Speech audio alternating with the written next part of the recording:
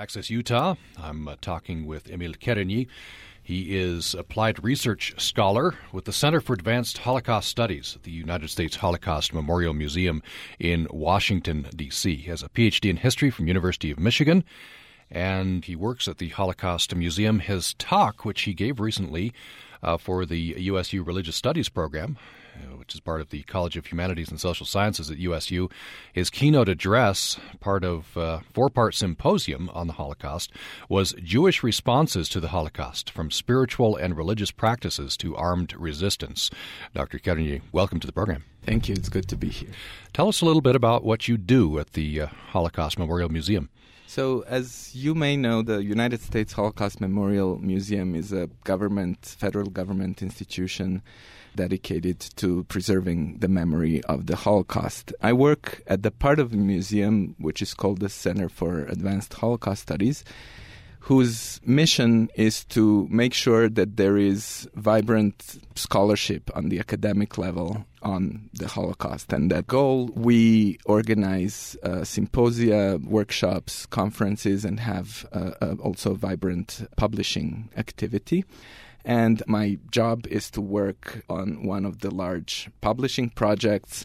And the goal of this particular project is to produce a new 5-volume history of the Holocaust, which is based on the study of specifically contemporary Jewish sources, contemporary meaning from that period. So not Nazi documents or post-war accounts or memoirs, but the documents that were produced at the time. And the idea behind this project is to redress what has traditionally been an imbalance for very specific historical reasons about which I talked in my address at the university, in which scholars have studied the Holocaust and have tended to focus for good historiographical reasons on primary documents left by perpetrators and perpetrator agencies. We seek to produce a history of the Holocaust that takes into account the voices of the victims.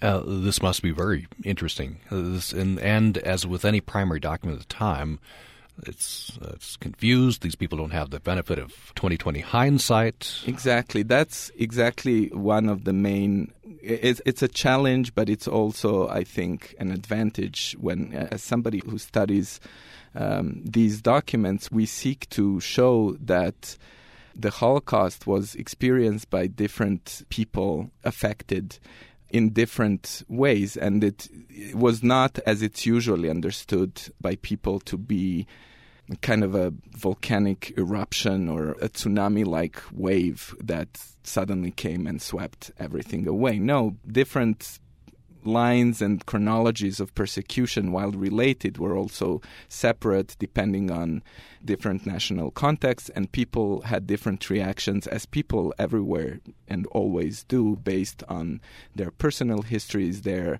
inevitably imperfect understanding of historical circumstances in which they found themselves. And so we try to encompass and rescue this diversity and wide range of Jewish reactions to unfolding persecution. So this is under a broader umbrella of Jewish responses to persecution in general. Right. I wonder, very confused times, of course, and the Jews in Europe would have put this in a context of, here we go again, this is more persecution, but I don't know if they could have imagined. No, nobody could, the extent of the Holocaust, could they? Well, the Holocaust has certainly been, it was an unprecedented way of persecution that Jews experienced. And although some commentators at the time understood what was going on within the larger framework in which all Jewish thinkers were conversant, which was this large, long-term view of Jewish history as a history of persecution, some commentators and thinkers and ordinary people realized also at that very time that this was unprecedented and that it had never actually happened before. We try to include in our series both we do not judge. We do not say these people were naive or these people were extremely intelligent and could see what was coming. We just try to show that the complex nature of persecution and the different experiences. Now, I want to take a minute and talk a little bit about one group in the Warsaw Ghetto that did understand very early that what was going on was unprecedented and had never happened before in Jewish history, even though it was riddled with waves of persecution in the past. In 1940, when the Warsaw Ghetto was, we say, closed, when the wall was built and the Jews were, some 400,000 Jews were forced to live in this segregated ghetto in Warsaw, a Polish-Jewish historian by the name of Emanuel Ringelblum, who had a secular education and a PhD in history from the University of Warsaw and who had written about the history of Polish Jews, realized that these measures, even though they also fit into this larger narrative of Jewish persecution throughout history, is somehow different. This time it is unprecedented. And he's founded this society that was called Oynek Shabbos, whose goal was to collect as many documents and sources as they could so that they create a kind of an archive, a repository which will serve a future historian who will write about the history of Jews under German occupation. And basically, they very consciously set to create this archive. So they collected different writings from the ghetto. People would write essays or poems or analyses of what was going on. They collected testimonies from Jews who were refugees from other ghettos and then ended up in the Warsaw Ghetto. They collected testimonies also from people who had succeeded once the deportations to death camp, to Treblinka, which was this death camp about 100 miles from Warsaw that was built specifically to, in 1942, murder hundreds of thousands of Warsaw Jews. They also recorded testimonies of people who managed to escape from this camp. And so very self-consciously decided to create this archive in order to have the material once this unprecedented thing is over. Of course, there was no name for that because it was unprecedented. Today we call it the Holocaust or the Shoah, but people then did not have a name for what was going on. And in the hope that somebody would find it and write a history of Jews during the occupation, they stuffed these thousands of documents into metal containers and buried them in the ghetto in 1943. In 1945 and 46, after the war, the two sole surviving members of this society roamed through the rubble of Warsaw and found these containers. And this is how, one is still missing, but the bulk of the collection is there. And it's housed at the Jewish Historical Institute in Warsaw, and there also all these materials are digitally available at the U.S. Holocaust Memorial Museum in Washington, and it's an invaluable resource for the study, for the kind of study we're doing at the museum. You're saying that this sort of study, the Jewish response, has been neglected.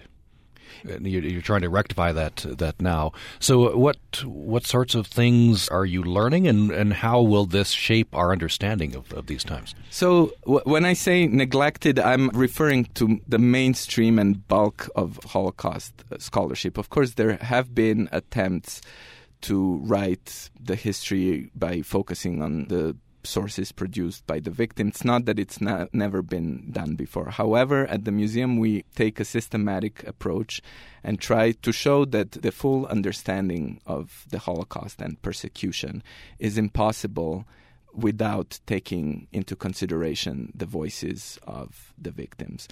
Thanks to the long 6 or 7 decades of scholarship that has privileged the accounts left by the bureaucratic Nazi agencies or other perpetrator institutions, we know the logistics of the Holocaust. We know how and when it was organized, who carried it out, mostly, who participated, who collaborated, and even the different dynamics of this process.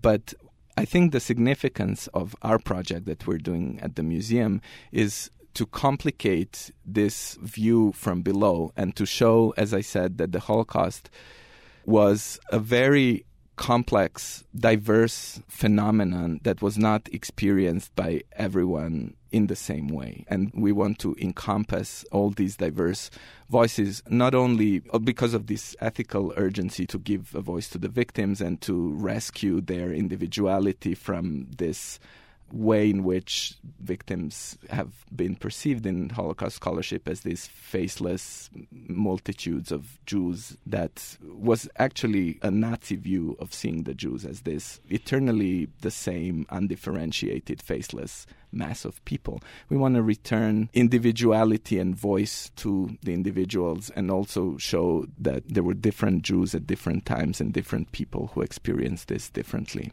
It's a great lead-in to telling a story or two, and you brought some, at least excerpts from some of these documents. I'll have you do that. Just reintroduce you. We were talking with Emil Kerenji. He is a scholar.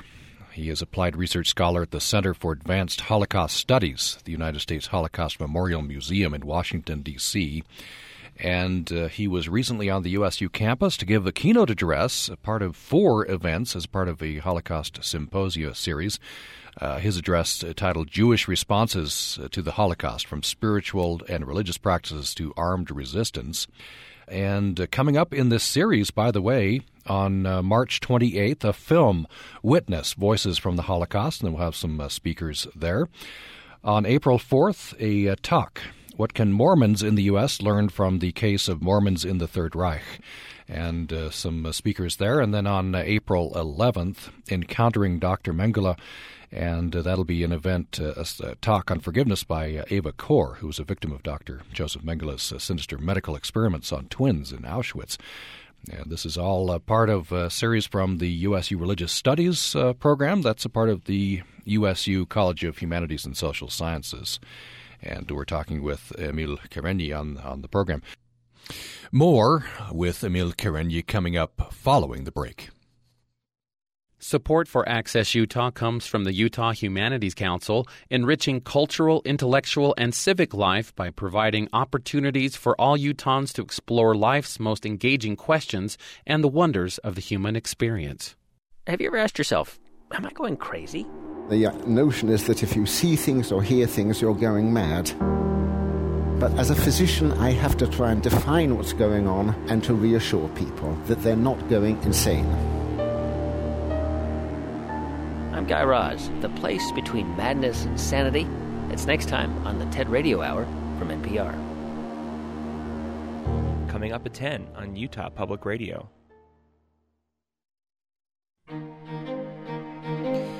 You're listening to Access Utah. I'm Tom Williams.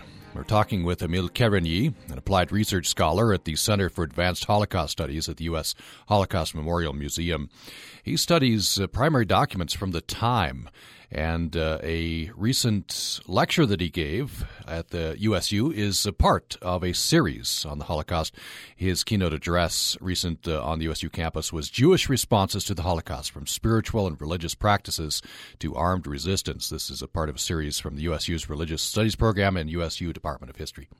Who do you have to talk about here? I would like to read from an excerpt from an account about his experience at Treblinka by Abram Jakub Krzepicki, who gave this testimony in December of 1942 and January of 1943 in the Warsaw Ghetto. Let me just step back a little bit and mention that I mentioned Emanuel Ringelblum's Oymeg Shabbos project, which was supposed to create an archive that would serve a post-war historian as a source of writing about Jews under German occupation. One of the activities of this archive, of this organization, was to collect testimonies by people who either were refugees from other places in Poland or had managed to escape from Treblinka, which was a death camp close to Warsaw. And in the summer of 1942, from late July through late September of 42, the Germans deported about 260,000 Jews to Treblinka. Most of them were gassed on arrival and immediately killed. one of the people who managed to avoid being killed by being assigned, there were all these dirty auxiliary tasks in a death camp where a certain number of people who are strong and young are selected to do for a while and then later they're killed.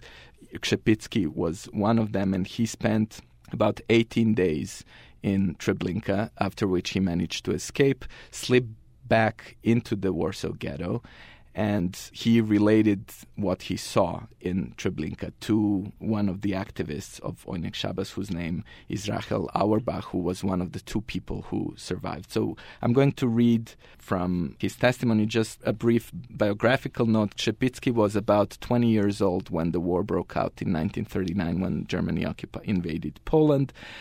He was drafted into the Polish army, taken prisoner of war by the Germans, later released, and after which he settled in Warsaw. In August of 1942, during this large wave of deportations that I mentioned, he was deported to Treblinka.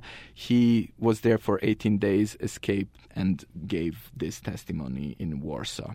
He, after this, in early 1943, he joined Żydowska Organizacja Bojowa, which is the Polish name for the Jewish Combat Organization, which was this underground Jewish army that was preparing a major act of resistance to the Germans and which organized the famous Warsaw Ghetto uprising in April of 1943. And this year, on April 19th, it will be the 70th anniversary of this uprising. And he died, Krzepicki died, was killed in the uprising. So what I'm going to read now is his testimony, his deposition recorded by Rachel Auerbach from Oyneg Shabbos in December of 42 and January of 1943. The doors of the cars were opened by Ukrainians. There were also German SS men standing around with whips in their hands. Many of the people in the car were still lying on the floor, unconscious. Some of them were probably no longer alive. We had been on the way for about 20 hours. If the trip had gone on for another half day, the number of dead would have been a great deal larger. We would have perished from heat and lack of air. As I later learned, when some of the transports arrived at Treblinka and were unloaded, it was found that all the passengers were dead. When the doors of our car were opened, some of the people who had been lying half naked tried to put on some clothing, but not all of them were given a chance to throw on their clothes. At the command of the SS men, Ukrainians jumped onto the cars and used their whips to drive the crowd out of the boxcars as quickly as possible. We left the cars tired and exhausted. After traveling for so many hours in semi-darkness, we were momentarily blinded by the sun. It was 5 p.m., but the day's heat was at full strength. As we looked around, we saw countless piles of rags. The sight stabbed our hearts. So many clothes, but where were the people? We began to recall stories we had heard of Lublin, Kolo, Turek, and we said to each other, "Jews, this is no good, they've got us." They drove us faster, faster. Through another exit, guarded by a Ukrainian, we left the platform area and entered a fenced-off area where the two barracks were located. One of the Germans rapped out a command. Women and children to the left, men to the right. A little later, 2 Jews were stationed there as interpreters to show the crowd where to go. We men were told to sit down outside along the length of the barrack on the right. The women all went into the barrack on the left, and as we later learned, they were told at once to strip naked, and we were driven out of the barrack through another door. From there, they entered a narrow path lined on either side with barbed wire. This path led through a small grove to the buildings that housed the gas chamber. Only a few minutes later, we could hear the terrible screams, but we could not see anything because the trees of the grove blocked our view. Here we beheld a horrible sight. Countless dead bodies lay there, piled upon each other. I think that perhaps 10,000 bodies were there. A terrible stench hovered in the air. Most of the bodies had horribly bloated bellies. They were covered with brown and black spots, swollen, and the surfaces of their skin already crawling with worms. The lips of most of the dead were strangely twisted, and the tips of their tongues could be seen protruding between the swollen lips. The mouths resembled those of dead fish. I later learned that most of these people had died of suffocation in the boxcar. Their mouths had remained open as if they were still struggling for a little air. Many of the dead still had their eyes open. 500 meters farther away, a machine was at work digging ditches. This machine, together with its motor, was as big as a railroad car. Its mechanical shovels were digging up piles of dirt. The machine loaded the dirt into little wagons, which turned away and dumped it onto the side. Things were humming out there on that big field. Many Jews had already been working there earlier. They were dragging corpses into the ditches, which had been dug for them by the machine. We could also see Jews pushing carts piled up with bodies towards the big ditches and the edge of the field. There it was again, that stench. They were all running, pursued by Germans, Ukrainians, and even Jewish group leaders called kapos, who kept driving them on. Faster, faster. All the while, we could hear the crack of pistols and rifles and the whine of bullets. But there were no cries or groans from those who were shot, because the Germans shot them from the back in the neck. In that way, the person drops that quick as lightning and never even has a chance to make his voice heard one last time. There were various kinds of ditches in that place. At a distance, running parallel with the outermost camp fence, there were 3 giant mass graves in which the dead were arranged in layers. Closer to the barracks, a somewhat smaller ditch had been dug. This was where our 60 men were put to work. A group of workers walked around the area, dusting the corpses with chlorine powder. I should point out that none of the gassing victims were buried in this area, only those who died in the transports or who had been shot on arrival in the camp before entering the showers. It's powerful personal witness. Yeah. I should point out this is a part of a series from the Holocaust Museum, Jewish Response to the Holocaust. Yes. Right. And these, I imagine you can find this information at the website. Yes, you can find the information at our website, www.ushmm.org.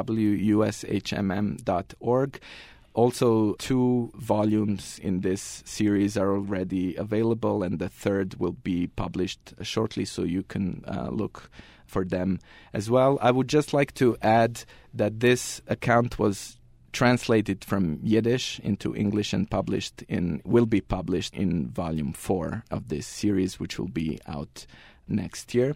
The importance of this document is to show that people already knew in late 1942 and early 1943 about the genocidal nature of Nazi persecution. It is not clear. Obviously, people had different access to information. It was not the same whether you were somebody deported to Treblinka and managed to escape, like Krzepicki did, or, for example, an official of World Jewish Congress with an office of Geneva who was collecting information from various witnesses and had access to governments, including the U.S. government, and could have a broader and more systematic view of the persecution. But at that time already, many people and many such accounts have surfaced, and so some people could already connect the dots in that time period. How widely do you think that the knowledge was spread? Well, it wasn't. I'm doubtful that the full genocide, that many people had a full view and the understanding of the magnitude of the Holocaust. Many Polish Jews, for example, probably imagined that what was going on was confined to Polish Jewry, whereas it went much farther. It was a European-wide project, and Germans even never got around to doing it, but they planned attack and murdering the Jewish communities who were outside of Europe, such as, for example, in Palestine, the Jewish communities in Palestine or in North Africa at the time, which were spared because of the vicissitudes of the war and because the Allies had managed to ward off these German advances. So there were different understandings of this, but it's also worth pointing out that the Holocaust took place, mass murder took place in full view, even in situations where the Germans tried to keep it a secret, such as, for example, building a secluded killing center such as Treblinka. Nobody had heard about Treblinka before 1942. That's just a little village that nobody has ever heard of. And transporting large numbers of people, even in those situations where the Germans obviously tried to keep it a secret, the sheer magnitude of this guaranteed that there would be people who would escape or who would see something they're not supposed to see. So these voices cropped up, and certainly the non-Jews also could see that something was going on. The Germans were not up to good, and that they were persecuting and killing the Jews. Speaking of which, after the war, of course, sometimes much further after, people wondered, why didn't the Allied governments do more faster to stop this? Because some of this was getting out surely to some of the governments. Was there any talk in some of these documents of that sort of wondering? Not in the documents. I mean, there are many people who are directly affected by the Holocaust and who obviously did not understand how is this possible, why is nobody doing anything to help us, and who tried to think along those lines and could not understand, but were also powerless to affect this. And then there were also international Jewish organizations such as the World Jewish Congress or the American Jewish Joint Distribution Committee, which was and still is today the largest American Jewish humanitarian organization, who tried to influence governments to stop this and help the Jews. Unfortunately, this was not possible for many reasons, some of which include bureaucratic obstruction or even anti-Semitic leanings, but most of which, in my view, have to do with simply priorities of winning the war. And unfortunately, the Holocaust and what was happening to the Jews was mostly not the priority. Having said that, there were many instances in which different governments, allied governments, from the U.S. government to British government to even lesser governments in exile, such as the Yugoslav government, provided aid to Jews when they could and in little ways they could. Mm-hmm. And including private citizens who stepped in and did what they could. Exactly, yeah. Jewish and non-Jewish. And non-Jewish. Yeah. And speaking of the Jewish response to the Holocaust, the title of your talk, From Spiritual and Religious Practices to Armed Resistance. We've talked about some armed resistance. In fact, the man you talked to us about read the excerpt. He escaped, who was a part of the Warsaw Uprising. That's where he died. What were some of the other responses? So for the longest time after the war, both scholars of the Holocaust and people just in general were thinking about this question of resistance and why is it that the Jews did not resist. I should point out that the evidence, just studying the enormous source base, which I do every day at work, does not support this view. There were numerous instances of Jewish resistance. Of course, the Warsaw Ghetto Uprising was the most widely known one, but there were similar armed resistance actions in many other ghettos. There were 18 major ghettos in which resistance took place, and many other lesser kinds of resistance took place in many other ghettos in German-occupied Europe. And that's just speaking about organized resistance. And when we speak about organized resistance, we need to keep in mind that this was, at the time, after years of Nazi laws and practices that were aimed specifically to exclude the Jews from society, to separate them from the social fabric, to increase the social distance between them and their neighbors. So in many ways, it's actually quite miraculous that there were so many instances of organized armed resistance. There were other instances of individual actions that were just, I don't know that resistance is the right word for that, but there were thousands of documented cases in letters and diary entries that I'm reading about of people reacting. So, for example, just hitting their tormentors by, their bare arms, or stabbing them with knives, or blowing themselves up in German cafes and restaurants, or doing anything, those desperate acts that in the grand scheme of things did not really affect anything, but were a very violent and strong reaction to the humiliation and dehumanization to which they were subjected. So that was about the question of resistance. That said, there were other kinds of response to the persecution, and that's one of the goals of our research at the museum, is to include those as well and to posit and show that armed resistance was not the only way of responding to this, that there were various other kinds of things that people did, from reflection and withdrawing into themselves and writing, just documenting what was going on, such as the Oyneg Shabbos archive and other documentary initiatives that were going on in many other places, to simple acts like escaping or hiding or doing anything that was designed to counter the anti-Jewish measures to which people were subjected at that time. So this is a very broad spectrum that certainly includes armed resistance, but encompasses many other kinds of responses, and we aim to capture all these in our series. We're talking with Emil Kerenji, who is an applied research scholar at the Center for Advanced Holocaust Studies at the United States Holocaust Memorial Museum in Washington, D.C. He was on the USU campus recently to give a keynote address as a part of a symposium series. And the symposium series is sponsored by USU's Religious Studies program, part of the College of Humanities and Social Sciences at USU. It's a 4-part symposium on the Holocaust. The keynote address that he gave was Jewish Responses to the Holocaust, from Spiritual and Religious Practices to Armed Resistance. Coming up, there are other events in this series. A film, Witness, Voices from the Holocaust, and there'll be some speakers there as well. That's on March 28th. All of these events in Old Main, room 121. April 4th, a talk, What Can Mormons in the U.S. Learn from the Case of Mormons in the Third Reich? And on April 13th, the final event in this series, Encountering Dr. Mengele, which is a talk on forgiveness by Eva Kor, a victim of Dr. Joseph Mengele's sinister medical experiments on twins at Auschwitz.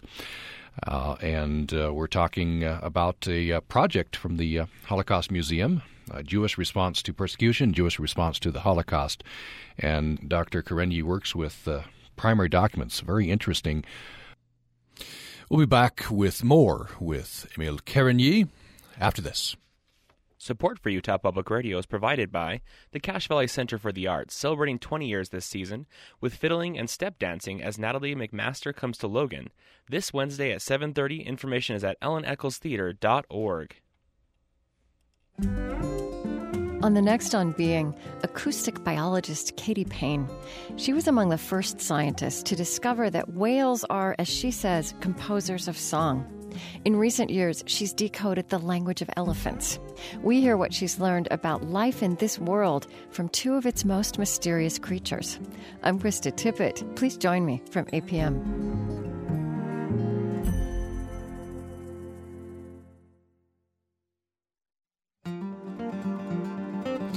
You're listening to Access Utah. I'm Tom Williams. We're talking with Emil Kerenji, who's an applied research scholar at the Center for Advanced Holocaust Studies at the United States Holocaust Memorial Museum. He was in Logan recently to give a keynote address as a part of a series on the Holocaust, sponsored by the USU Religious Studies program and the USU Department of History. And his address was titled Jewish Responses to the Holocaust, from Spiritual and Religious Practices to Armed Resistance. I wonder if any of the other people stand out to you. You study this every day. You meet people through their words. There must be some people that stand out to you. I think one of the people that I already mentioned is Emanuel Ringelblum, who created this archive by collecting documents from the Warsaw Ghetto as the persecution was unfolding. I would like in this context to mention, I mentioned already that this archival collection, which is housed in its physical form at the Jewish Historical Institute in Warsaw, is also fully available digitally at the U.S. Holocaust Memorial Museum. And I would just like to add here, which I don't suppose many people know, that the U.S. Holocaust Memorial Museum houses an enormous archive of Holocaust related materials, millions and millions of pages of documents, from national, regional, and local archives in Europe and elsewhere, not only in Europe, but we have archival collections from countries as diverse and far away as Argentina and Morocco and Japan, for example. And they're mostly available either as microfilms or even increasingly digitally. So for scholars who want to study the Holocaust, scholars interested in studying the Holocaust have this very accessible, enormous archival collection at the Holocaust Memorial Museum to which they can come and do their research. And as one of the missions of the Center for Advanced Holocaust Studies is to support academic level research on the Holocaust, we also have a fellowship program.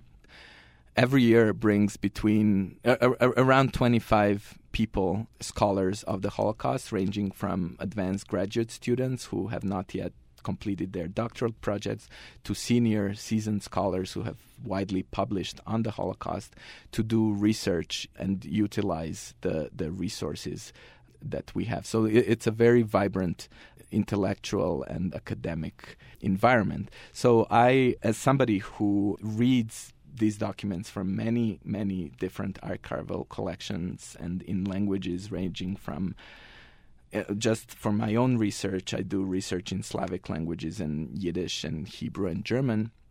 I read many different accounts scattered across countries and archival collections.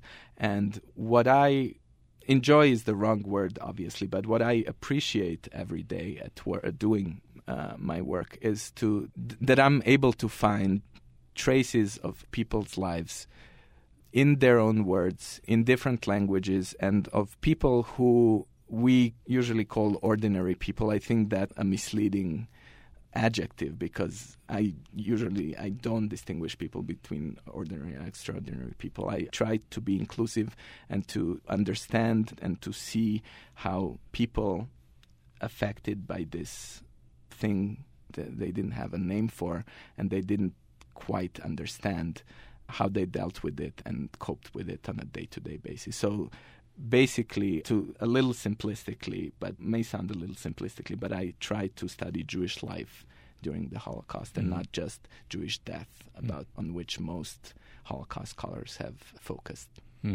It seems like this is a very human impulse. These people that you're studying, their desire was to be remembered, right? We all have this desire. Remember me. See my life as important. Right. Notice me that I was here and I made an impact. Right. Some of people whose accounts I read certainly had that impulse. Some diarists, especially, started writing their diaries at that time in order so that hoping that the diaries would survive even when their authors wouldn't, to bear witness to what happened.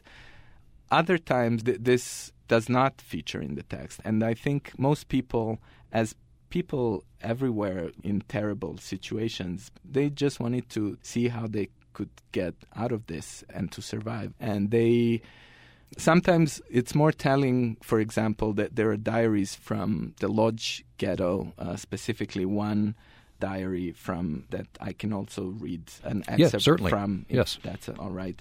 From Irene Hauser, for example, who was a Jewish woman from Vienna who was deported to the Lodz ghetto in 1941, whose style of writing is very telegraphic and filled with this desperate urgency. So in this case, it's more telling to me as someone who is studying this, not only what the author is writing about, but how the moments and the circumstances of the production of the text tell you something about this period. And I will just read several sentences from her diary, which sound disjointed and not very pretty in a literary sense.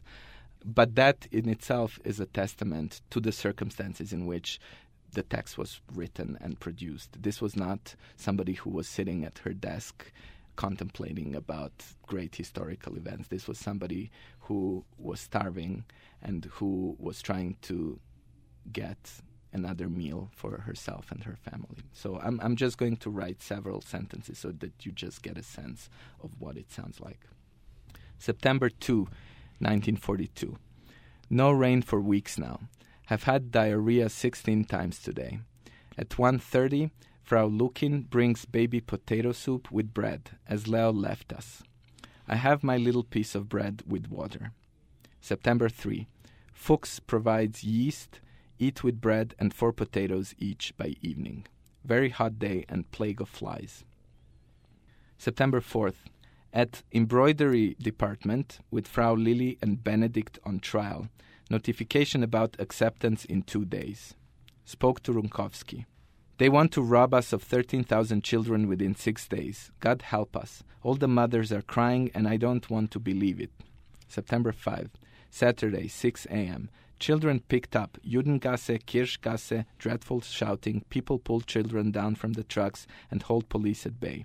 Got bread 1 day too early and 20 decagrams too little per person and ate it all in 4 meals. Now I have none for 2 days.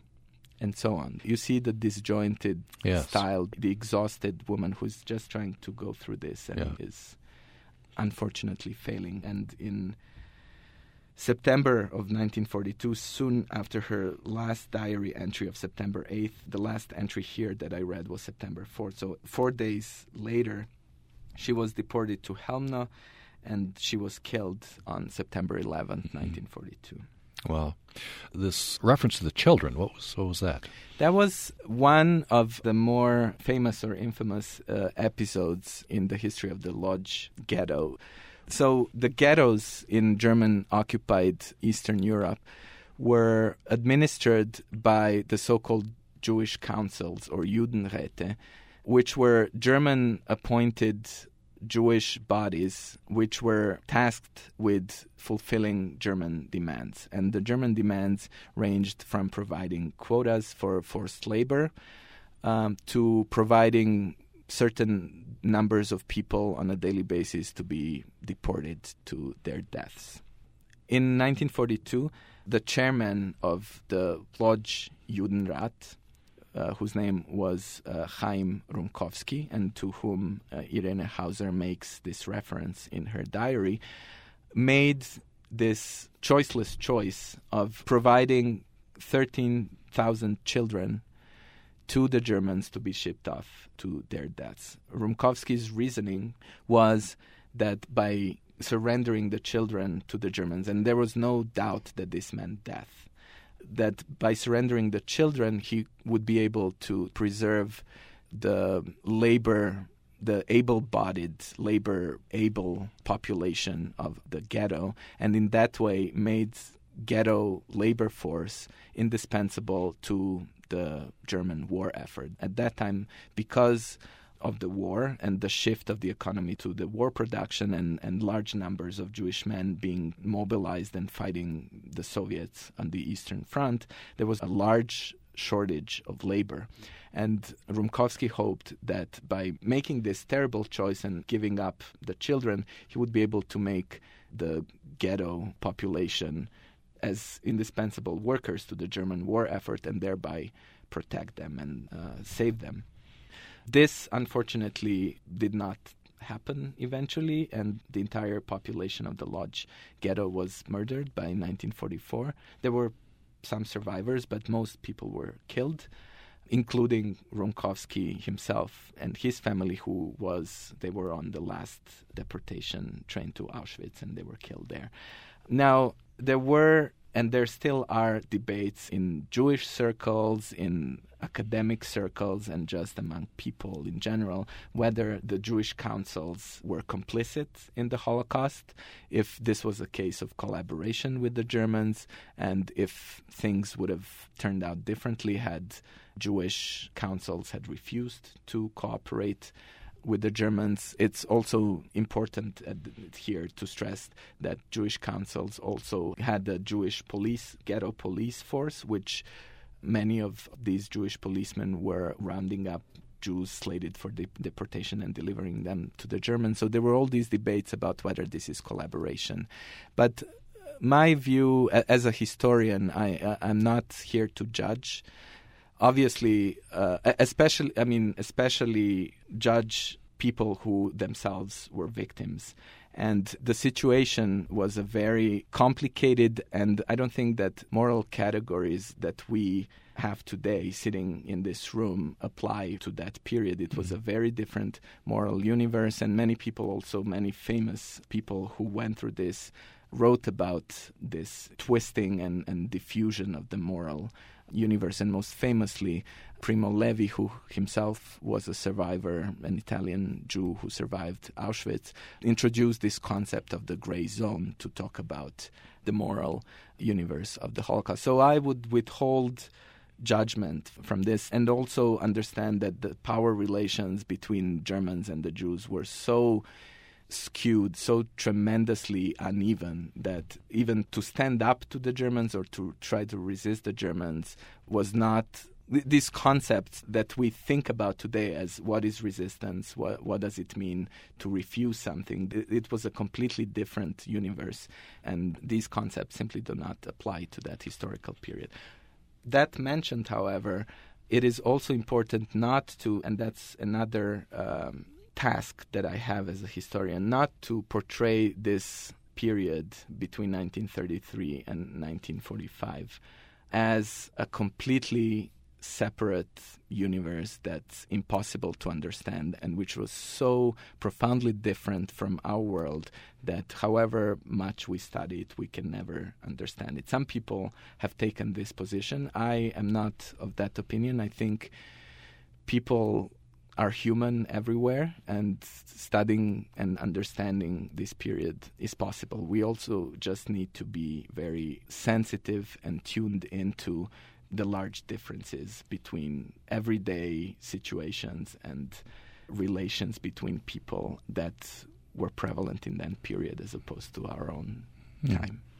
I should say, parenthetically, one of the volumes, I don't know if this is out or forthcoming, is Children in the Holocaust. And so that's already out. That's already out, so that's available.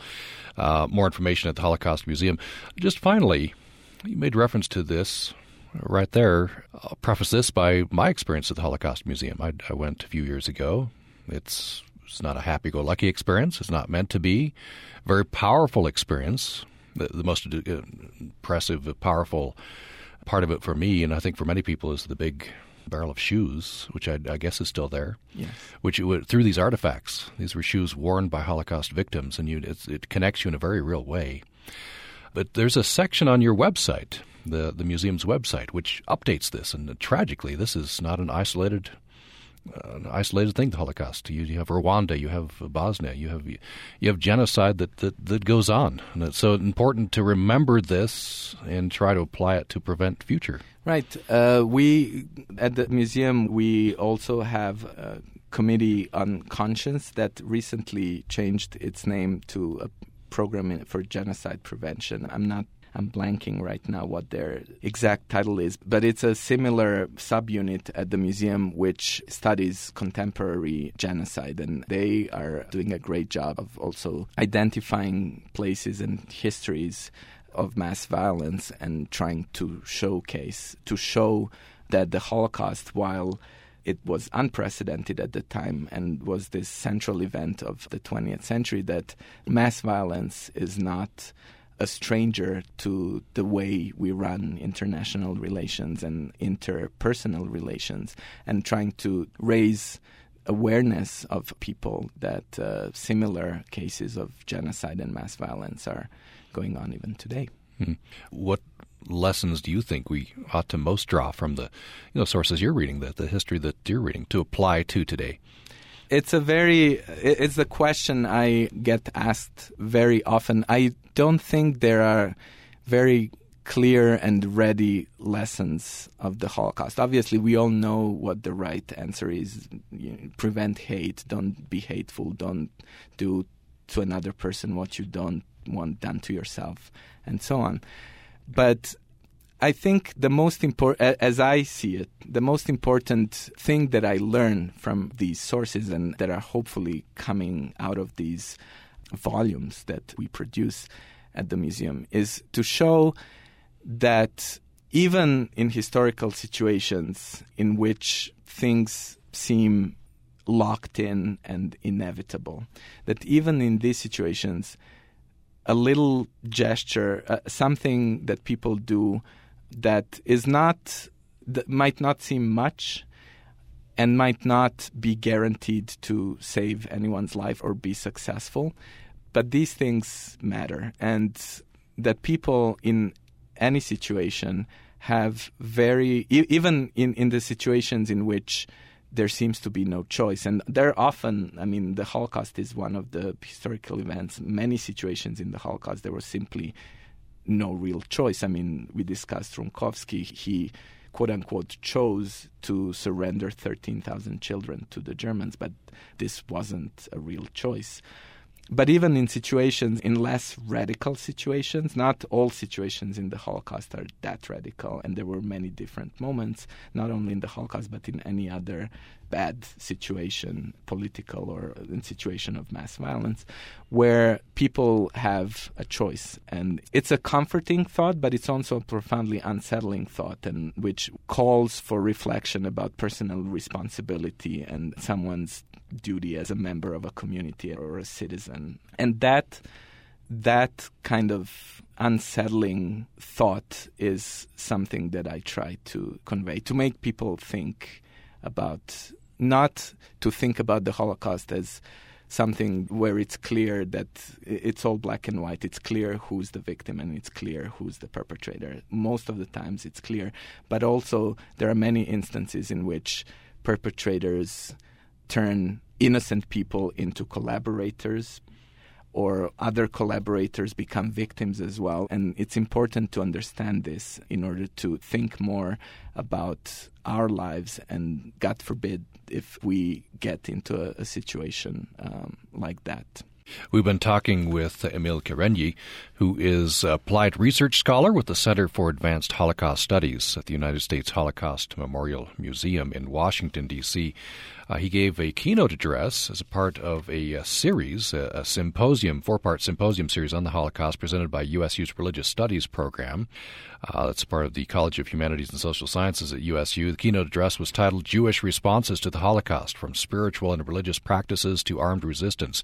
There are other events coming up in the symposium series. A film, Witness, Voices from the Holocaust, that is March 28th.